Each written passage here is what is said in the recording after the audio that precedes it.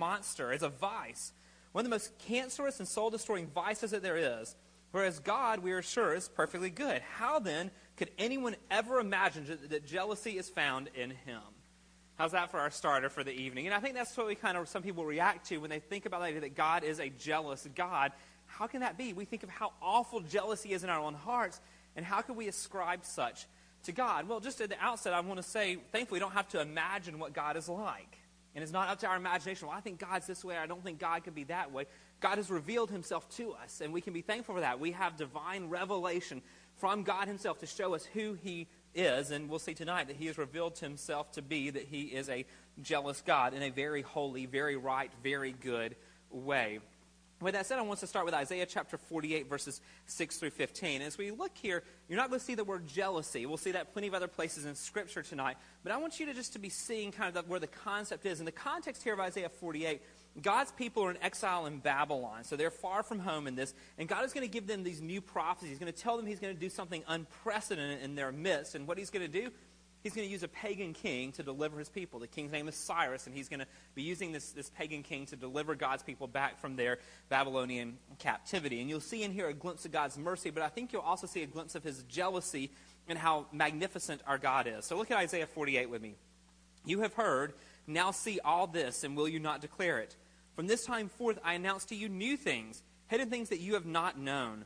They are created now, not long ago. Before today you have never heard of them, lest you should say, behold, I knew them. Verse 8, you have never heard, you have never known. From of old your ear has not been opened. For I knew that you would surely deal treacherously, and that from before birth you were called a rebel. Now, there's not a pretty picture there, is it?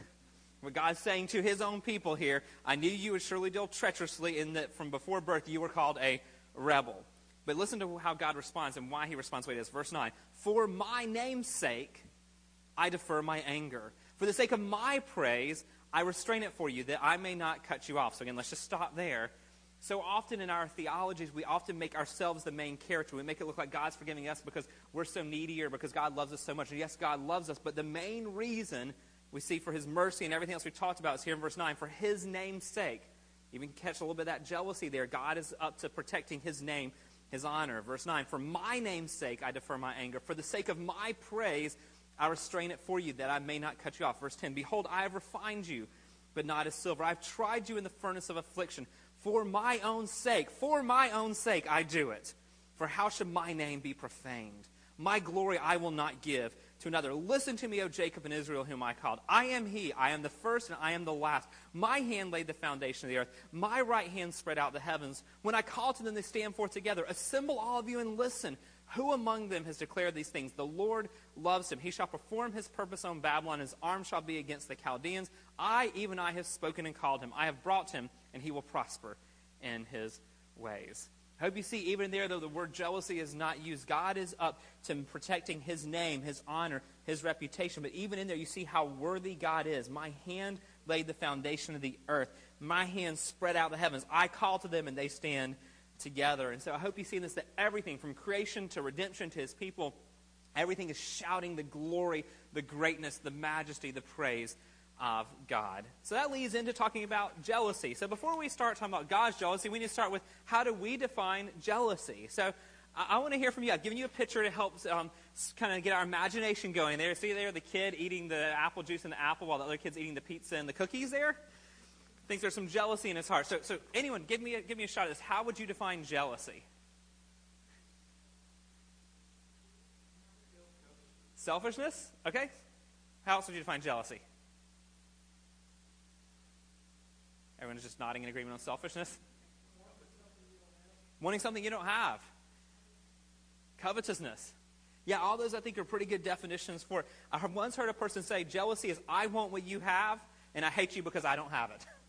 I want what you have and I hate you because I don't have it. I think that picture kind of summarizes it. You see that kid's face there like, I want that cookie or pizza, whatever it is in the Coke. I don't want this apple juice right here.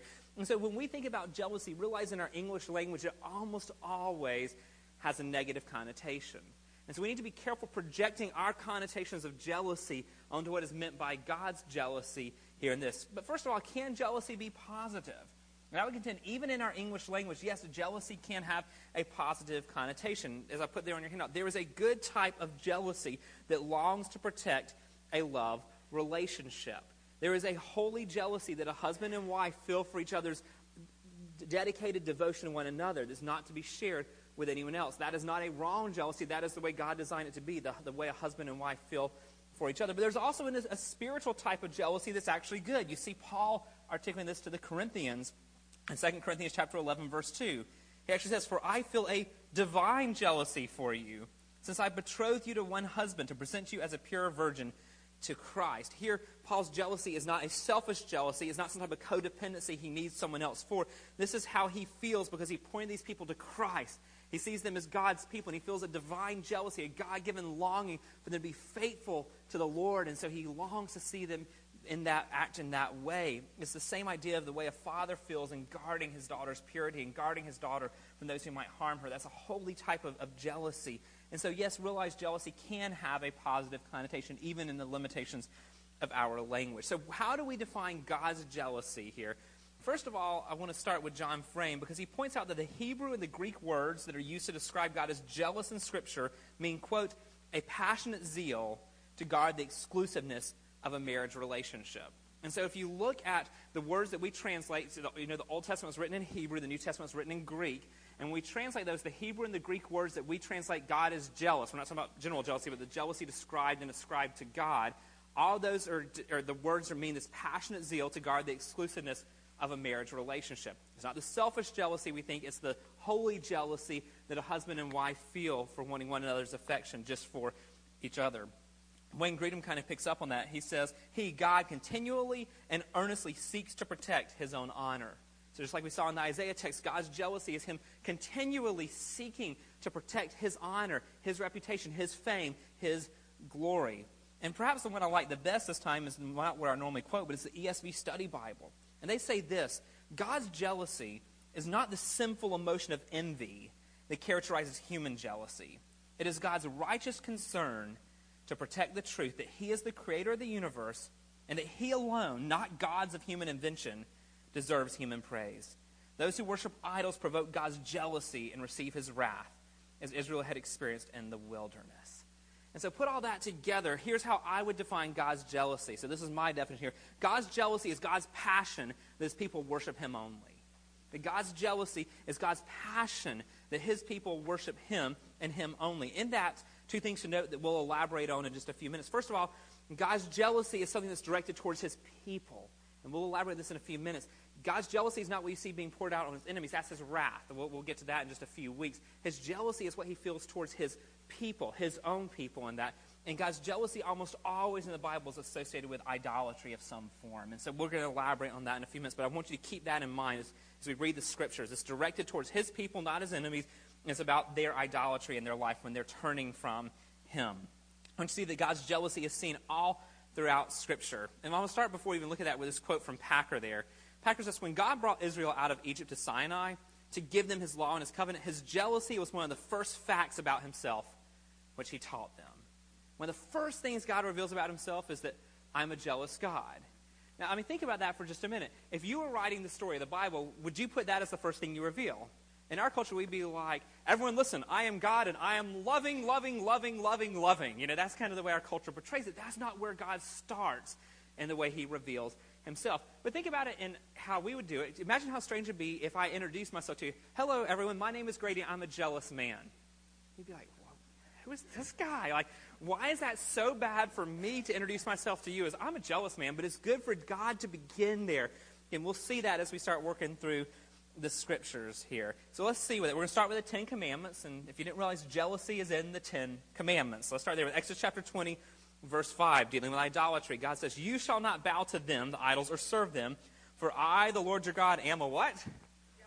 A jealous God. There, God is starting off to identify himself to the people. Early in the Ten Commandments, he reveals to himself, I am a jealous God. He doesn't just say, don't bow down to idols. He says, don't do it. Why? Because I am jealous. He said it just a little bit later in Exodus. And let me just say with that as well before I move on. Remember, God wrote that in stone. God wrote in stone, I am jealous. This is not like a passing thing, God misspeaking. He wrote it in stone. It's so important. I am a jealous God. Exodus 34. And notice here it's associated with God's name. We like to sing about God's name and think about God's name, and we talk about the names of God. Well, jealousy is one of those. Exodus 34, take care lest you make a covenant with the inhabitants of the land to which you go, lest it become a snare in your midst. You shall tear down their altars and break their pillars and cut down their Asherim, for you shall worship no other God. For the Lord whose name is what? Jealous is a what? Jealous God. Lest you make a covenant with the inhabitants of the land, and when they whore after their gods and sacrifice to their gods, and you are invited, you eat of his sacrifice, and you take of their daughters for your sons, and their daughters whore after their gods, and make your sons whore after their gods. Doesn't spare any words there, does he? That's not how you win friends and influence people with kind language like that, is it? But this is God revealing himself to us, friends. One of his names, he says, my name is jealous. Jealous with a capital J there. Notice again the imagery here. The imagery is that of a marriage relationship. He's jealous because his people, in the words of the Scripture, not our words, they've whored themselves after these other gods. They've whored themselves to the people who are worshiping false gods. You see how they've turned from God in this adulterous imagery here in the way they've forsaken their covenant relationship with him. And God says, I am, and here repeats there, my name is jealous, and I'm a jealous God. Turn the page, page 3. We see in many other places. 1 Kings 14 is another one. And Judah did what was evil in the sight of the Lord. And they provoked him to what? Jealousy with their sins that they committed, more than all that their fathers had done. Here the many sins is all the idolatry that happened under the king Rehoboam. And that's what it's referring to here. They provoked him through their idolatry, their great idolatry. They provoked him to jealousy with these sins they committed. Now we get to Ezekiel chapter 8. This is a vision of Ezekiel some 500 years before Jesus was born. And in this vision here, realize he's being transported to the temple in Jerusalem. This is where this is going to take place. And here there's an image of God's jealousy because of the sin in the temple, because of the way that people have forsaken God. So realize this is full of imagery that can be hard for us because it's imagery that's used. But let's do our best. So Ezekiel chapter 8, verse 3. He put out the form of a hand and took me by a lock of my head. And the Spirit lifted me up between earth and heaven and brought me in visions of God to Jerusalem, to the entrance of the gateway of the inner court that faces north. That's in the temple, where was the seat of the image of jealousy, which provokes to jealousy. And behold, the glory of the God of Israel was there, like the vision that I saw in the valley. Then he said to me, Son of man, lift up your eyes now towards the north. So I lifted up my eyes towards the north, and behold, north of the altar gate and the entrance, what's this image of jealousy? And he said to me, Son of man, do you see what they are doing? The great abominations that the house of Israel are committing here to drive me far from my sanctuary. But you will see still greater abominations. God takes the prophet, takes him in this vision to the inner temple, begins to show him the abominations happening there, the evil that's happening in this place that's supposed to be to his worship, the idolatry that's happening, the sin that's happening there. And how is God portrayed in the temple there? An image of jealousy. It's repeated 3 times here. God is a jealous God. And when he looks on this temple that's supposed to be set apart for him, he feels jealousy. And we're not told what the image of jealousy looks like. I'm not sure we could handle it if we had seen what Ezekiel saw, with God representing himself as jealousy over what was being done in this place of worship. This is far from the image in our culture of God being the grandfather on the front porch in the rocking chair. Oh, you can go do what you want. It's okay. I'll let it go. That's not the image. This is the image of God filling the temple in some form of jealousy that is absolutely terrifying because of the sin, the idolatry of his people. Psalm 78, we see it again. Yet they tested and rebelled against the Most High God and did not keep his testimonies, but turned away and acted treacherously like their fathers. They twisted like a deceitful bow, for they provoked him to anger with their high places. They moved him to jealousy with their idols. When God heard, he was full of wrath, and he utterly rejected Israel. And you'll see here, and we'll talk about it in a minute, there's a connection between God's feeling of jealousy and his actions of judgment that come out of that. It's not just a passive feeling for God. He acts on the jealousy he feels. Zechariah chapter 1 here. So the angel who talked to me said to me, Cry out, thus says the Lord of hosts, I am exceedingly jealous for Jerusalem and for Zion. Here it turns a little bit because now his jealousy is more towards his people. And here he's going to be jealous for his people, so he's going to pour his wrath on their enemies to protect them. So you see kind of a different angle of his jealousy here, of his love for his people. We see it similarly in Zechariah chapter 8, verse 2. Thus says the Lord of hosts, I am jealous for Zion with great jealousy, and I am jealous for her with great wrath. And we can't miss it there. I'm jealous, all in one verse there. But it's not just Old Testament that we see it there. We see it in the New Testament as well. And let me remind ourselves, think back to the unity of God when we started off this whole series. God doesn't change. God is always the same. It's not that God was a God of wrath and jealousy in the Old Testament. Now he's a God of mercy and love in the New Testament. We go, God is just as jealous today as he was in the Old Testament times, and he's just as loving then in the Old Testament times as he is now. God is not changing in his being. We don't have a God of the Old Testament, a different God of the New Testament. It's one and the same God. 1 Corinthians 10:22, Paul asks the people of Corinth, shall we provoke the Lord to jealousy? Are we stronger than he? This is in the context of him warning them about idolatry and believers being associated with idolatry. And the question he poses for them to conjure up the images of the Old Testament, shall we provoke the Lord to jealousy? Basically by turning from the Lord. And likewise, we see it in the book of James, James chapter 4, verses 4 through 6. You adulterous people. Let me just pause there again. There's that imagery that is used throughout the Bible of forsaking God. It's described in the strongest terms we can associate with adultery. You adulterous people, do you not know that friendship with the world is enmity with God? Therefore, whoever wishes to be a friend of the world makes himself an enemy of God. Or do you suppose it is to no purpose that the Scripture says he yearns jealously over the Spirit that he has made to dwell in us? But he gives more grace. Therefore, it says God opposes the proud, but gives grace to the humble.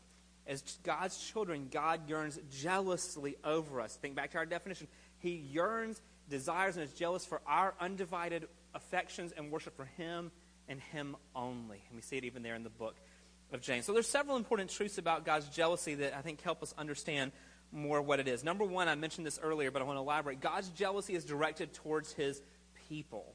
And let that one sink in. Every verse I've read about God's jealousy is about his people. We'll get in a few weeks to God's wrath, the one everyone else is excited and waiting for, right? But when we get to God's wrath, you'll see his wrath directed towards his enemies. But this is directed to his children, his people. It's a jealousy he feels for his people. In fact, again, we looked at just a minute ago in 1 Corinthians and in James, this is directed to people who claim to be followers of Christ. Again, Paul can ask in 1 Corinthians 10, shall we provoke the Lord to jealousy? God's people, God's children can provoke him to jealousy. But we see in other places here, Joshua chapter 24, verses 19 to 20. But Joshua said to the people, you are not able to serve the Lord, for he is a holy God. He is a jealous God. He will not forgive your transgressions or your sins. If you forsake the Lord and serve foreign gods, then he will turn and do you harm and consume you after having done you good. Now, when it says that he will not forgive your sins, don't let that one trip you up there. That basically means that God's not going to undo the apostasy you go down. If you repent, God will always forgive. But if you go down this path of idolatry, of apostasy, of turning from the Lord, he's not going to undo the harm that you've done to yourself and to others in the process on that. God's jealousy is directed towards his people, as we see there as Joshua addressing people. Number two, though, let's get more specific as you turn the page to page 4. God's jealousy is specifically directed towards his people's idolatry.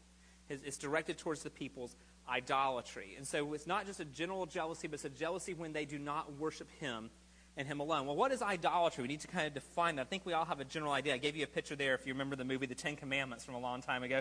That's a picture of the golden calf, as at least it was portrayed in the movie The Ten Commandments there. And that's what we think of when we think of idolatry. And that was, in fact, an idol.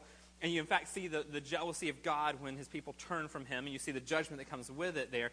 But idolatry is bigger than that. And here's a great definition of it from the International Standard Bible Encyclopedia.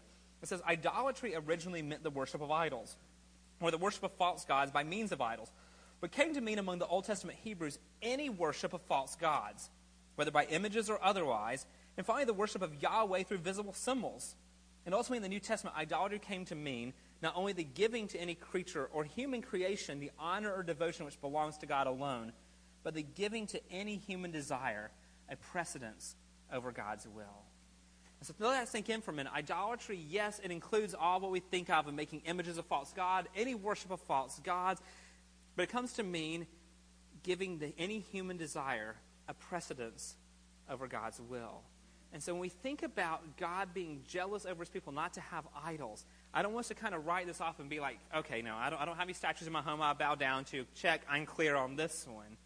Because we may not have statues we bow down to in our house, but there are human desires that take precedence over God. And if we're not careful, we can have idols in our life that are just as offensive to a jealous God as the people making the golden calf and bowing down to it. With that said, I want to just kind of give us some clarification about God's jealousy towards his people. First of all, on this, I want you to note that God's jealousy cannot be envy like it often has for us. When we talk about God being jealous for us, particularly our worship and not having idols, is not envy. When we think about jealousy, you think about your kids and you see jealousy, you think about your relationship to siblings or friends as you were a child, the jealousy we had, the you have it, I don't have it, so I hate you because of that, that's envy, that's covetousness. That's not what we're talking about with God here. That's in fact, it's impossible for God to be envious. Why?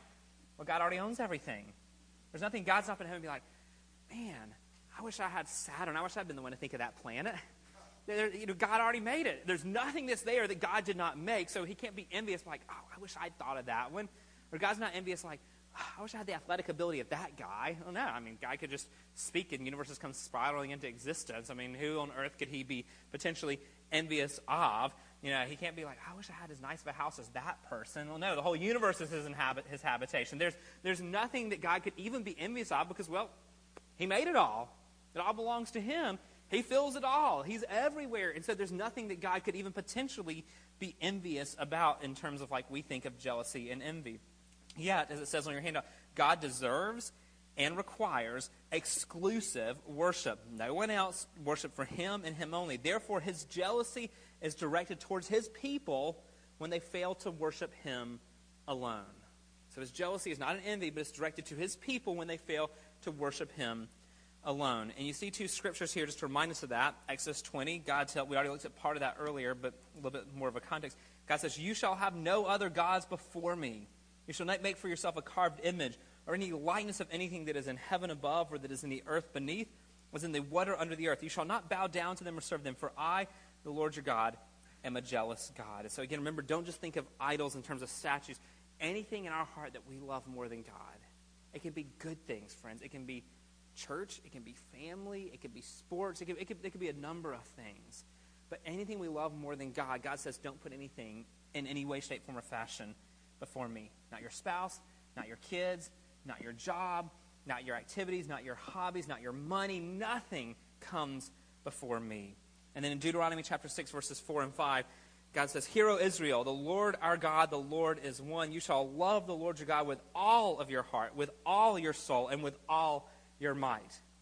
To be faithful to that, friends, there's no room for anything else to have a higher affection in our hearts than the Lord. Anything that comes that we love with more of our heart, soul, and might than God is an idol, and God feels jealousy towards that and towards us when we have any idol in our life. Number 3, though, is a good clarification for us. It is very good for God to be jealous for his own honor. It's very good for God to be jealous for his own honor. This is not, remember, there's no bad attributes. When I talked about how we were structuring the study, and I talked about the attributes we tend to be drawn to, like love and grace and mercy and kindness. Well, when we get to things like God's wrath and his severity and his justice and things like his jealousy, these aren't bad attributes. These are good. These are righteous. These are holy. God's goodness is just as much seen in his jealousy as in his mercy. So don't see these as like good and bad. These are all good attributes. It's good for God to be jealous for his own honor. Look at what J.I. Packer says. We must remember that those elements and human qualities which show the corrupting effects of sin have no counterpart in God. God's jealousy is not a compound of frustration, envy, and spite, as human jealousy so often is, but appears instead as a literally praiseworthy zeal to preserve something supremely precious. Did you catch that phrase? God's jealousy appears instead as a literally praiseworthy zeal to preserve something supremely precious. Friends, when was the last time we praised God for his jealousy? When was the last time we thanked God for his jealousy? It is a good attribute. Again, we're quick to praise him for his mercy and grace, but yet this is a praiseworthy aspect of God, that he is jealous because he's preserving something so supremely precious. Now, it's not on your handout there, but let me remind us, why is jealousy so wrong for us, but so good for God? Well, the reason jealousy is wrong for us is really a theological issue. And that's because you and I don't deserve praise and honor and glory and adoration. God does. And so for us to want everything our way is corrupting effects of sin, because I'm not God and you're not God. But for God to want everyone to see how amazing he is, there's no sin, because, well, he's amazing.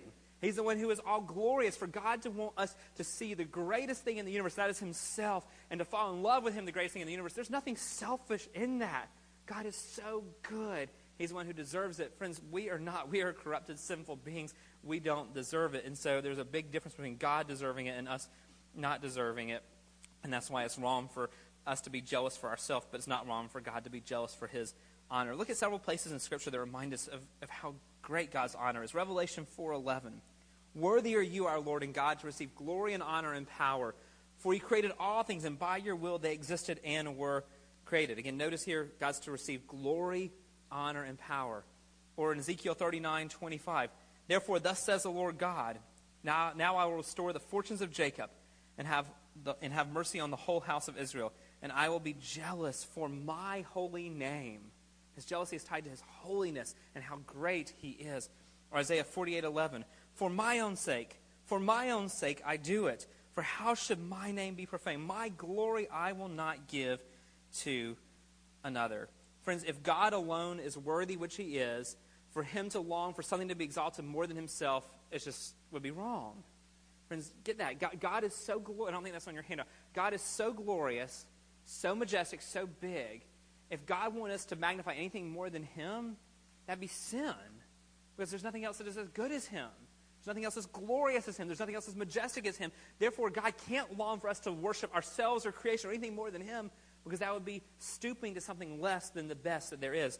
God's jealousy is good because he alone is good. And friends, we are not. Number 4, turn the page to page 5. Realize that God's jealousy is often accompanied by judgment. Like I alluded to earlier, jealousy is not just a feeling. It's usually expressed in some way, and on God's people it's expressed in terms of judgment. Deuteronomy chapter 4, verses 23 and 24. Take care lest you forget the covenant of the Lord your God, which he made with you, and make a carved image, the form of anything that the Lord your God has forbidden you. For the Lord your God is a consuming fire, a jealous God. Not just a feeling that God has. He's a consuming fire. He's going to come bring judgment. Fire is an image of judgment in the scriptures. And he's going to consume people with fire because of his jealousy and because of their idolatry. Deuteronomy chapter 6, verses 14 to 17 says, you shall not go after other gods, the gods of the people who are around you. For the Lord your God in your midst is a jealous God, lest the anger of the Lord your God be kindled against you, and he destroy you from off the face of the earth. You shall not put the Lord your God to the test, as you tested him at Massah. You shall diligently keep the commandments of the Lord your God, and his testimonies and his statutes, which he has commanded you. Again, notice here the connection. He's a jealous God, and when his jealousy comes, his anger's kindled, and he destroys people for that. Or Ezekiel chapter 23, verse 25 here. And realize here his jealousy is directed again to his people. This is not a statement to the enemies. This is to God's people. And I will direct my jealousy against you, that they, the enemies, may deal with you in fury. They shall cut off your nose and your ears, and your survivors shall fall by the sword. They shall seize your sons and your daughters, and your survivors shall be devoured by fire. Because that's not a pretty picture. And again, this is directed to his people. His people have been so adulterous and forsaking him and going after idols and turning away from worshiping him. His jealousy demands that he send judgment on them, and this is the judgment coming from those surrounding nations. To quote John Frame, it says, in the Bible's emphasis on God's jealousy, we see that there's a profound analogy between God's covenant and the marriage relationship. Idolatry is like adultery. The same attitude of covenant disloyalty lies behind both sins. So God's jealousy clearly manifests his lordship. God's Lord over all, so when he feels jealousy, he is Lord over all. He can act on it as he sees fit as a sovereign Lord over the universe. And then number 5 here, God's jealousy is consistent with his love. That's kind of my, but wait, we're talking about God's jealousy, but yet this consistent with his love. And I love John Frame on this. He wrote a monster book called The Doctrine of God, and a lot of people avoid this one. And the books I read on attributes, let me just mention this, over half of the books do not deal with God's jealousy when they talk about attributes of God. It's not the one people go to. John Frame is one of the best on dealing with it biblically. John Frame says this, his jealousy is one aspect of his love. Although God has some love for all of his creatures, as we have seen, he has an exclusive love for his own people, and he demands the same of them. When they violate that love, he behaves like a godly husband. He becomes jealous. There's nothing wrong with that jealousy. It reflects the intensity of his love. When a man's beloved wife turns away and loves another man, he is rightly jealous. If he were not, that would be evidence that he does not care for her. Think about that. If a spouse commits adultery and you just shrug your shoulders and don't care, there's not a lot of deep love in your heart for that spouse. But when you feel jealousy, it's because of that deep bond of love. And God loves us so, he feels an intense jealousy over us on this. Beyond that, I want you to see another angle on this, and it's a little bit more of a philosophical angle, but the next point there. God would not be loving if he let us settle for the worship of anything or anyone besides him. God wouldn't be loving us with this intense love if he looked at us and following our idols of sports or materialism or the idolatry even of family or ministry or whatever else. And if we were finding our joy and satisfaction in that instead of him, God wouldn't be loving. He's like, oh, it's okay. I love them. I'll let them find their satisfaction in their football games or in their kids or in their job. No, God wouldn't be loving in that if he let us settle for being satisfied in anything besides him. Next line there. God knows we find the most joy when we are satisfied in him. Therefore, God's jealousy is also love because he demands we worship him alone for his glory and for our joy. Just think about that for a minute. If God let us settle for worshiping anything besides him, it would be the most unloving thing he could do. Because he'd be letting us settle for things that don't satisfy. He'd be letting us settle for things that are fleeting and pass away. But he loves us so much. He says, listen, nothing can satisfy you but me. Your identity will never be grounded in anything properly except in me. And I love you so much. I demand that of you. And I will hold your feet to the fire, literally, to keep you focused on that one. It is his incredible design and love for us. And we already looked at James 4, but it bears repeating here to see, thinking in terms of his love. You adulterous people, do you not know that friendship with the world is enmity with God? Therefore, whoever wishes to be a friend of the world makes himself an enemy of God. Or do you suppose it is of no purpose that the Scripture says he yearns jealously over the Spirit that he's made to dwell in us, but he gives more grace? Therefore, it says God opposes the proud, but gives grace to the humble. He loves us so much, he yearns jealously over us. And yet, when we cry out to him, he will give us the grace we need to live as he's called us to live. Well, let's end then with three things. How does God's jealousy affect us? How should this change us? What difference should this make? This is not just one of those attributes to leave us scared. We're not to just be like, well, that's cool. I don't want to think about that one again for a while. How does the thinking about God's jealousy change us? What effect should it have on us? And I want to contend there's three things that it should do for us. Number one, it should lead us to be jealous and zealous for his honor. The fact that God is jealous should mean that we, as his people, should be jealous for his honor as well. Remember, this is a communicable attribute. Communicable means God shares it with us in part. And with that said, communicable here doesn't mean God is jealous for his name's sake. Therefore, I'm going to be jealous for my name's sake. That's not what communicable means here. Communicable is not, well, I'm going to be like God. I want everyone to know how awesome I am. Everyone come look at me, and I want my... No. Communicable here means God supremely is worthy.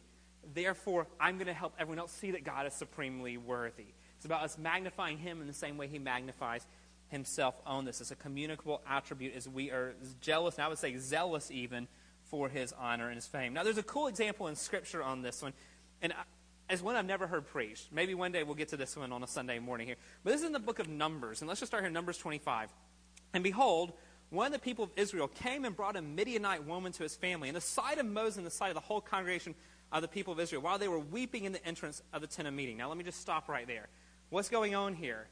God's forbidden idolatry. God's forbidden intermarrying with people who worship false gods. And here is an Israelite who has so turned his back on God that he's flaunting his sin before the people. He is bringing this woman who's an idolater from another country, and he's parading her through the camp and taking her into his tent to consummate a relationship with her in front of all the people. It doesn't get more blatant than all of that. So this is what's going on.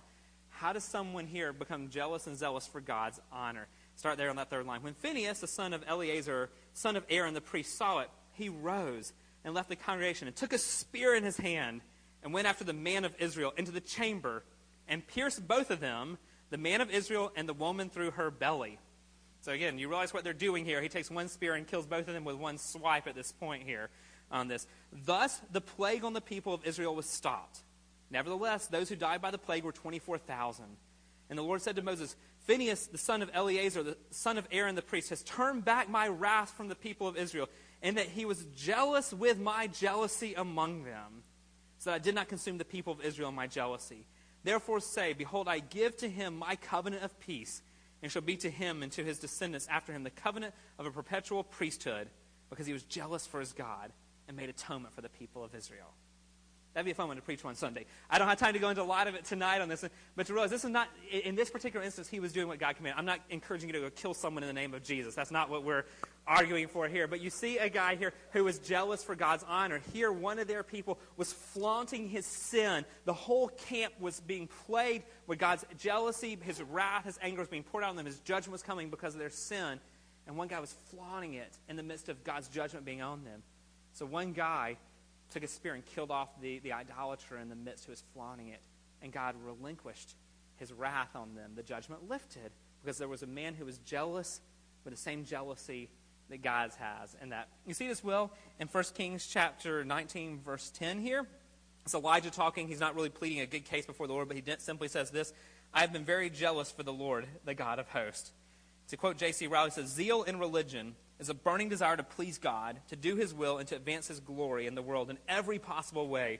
It is a desire no man feels by nature, which the Spirit puts in the heart of every believer when he is converted. I share that to say this: if we find ourselves falling short of God, of being jealous for God, it's not something we can manufacture ourselves, friends. It's something that second line there is a desire no man feels by nature. By nature, friends, we will not be jealous for God's honor. But the Spirit of God puts in the heart of every believer when he is converted. And so it's something we ask the Spirit of God to put in our heart. And that leaves the question here for us to think about: do we feel jealous for God's honor when we hear his name used flippantly or his profanity, when we hear him mocked and belittled? Friends, I contend sometimes I think we get so desensitized to hearing God's name used flippantly, God's name, our Savior's name, being used as profanity, hearing his character mocked and slandered across movies and games and TVs and in the community. And it just doesn't even bother us anymore.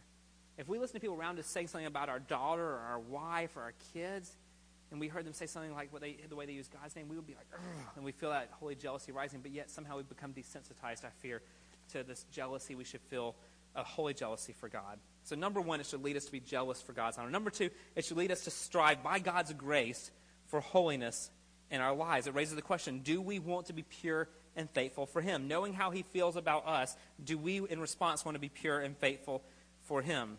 John Calvin said this: the Lord very frequently addresses us in the character of a husband. As he performs all the offices of a true and faithful husband, so he requires love and chastity from us. That is, we do not prostitute our souls to Satan. As the pure and chaster a husband is, the more grievously he is offended when he sees his wife inclining to a rival.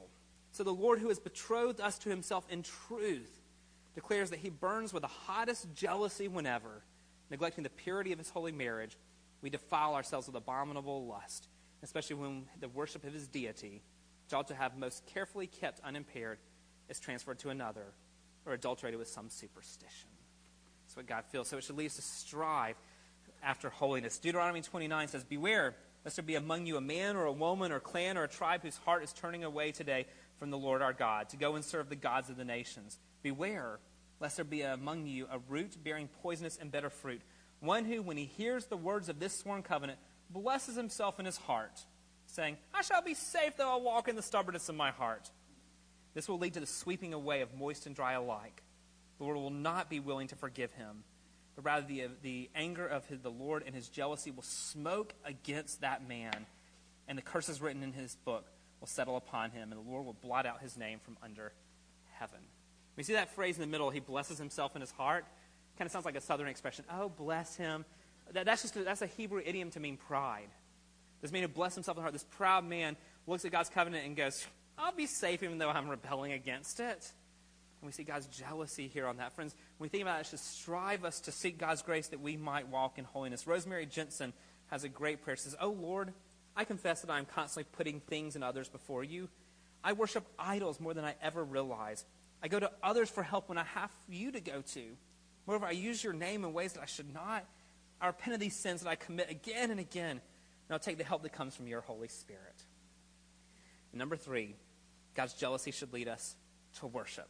Wayne Grudem, haven't quoted him a lot tonight, but here's a good one from him. It is healthy for us spiritually when we settle in our hearts the fact that God deserves all honor and glory from his creation, and that it is right for him to seek this honor.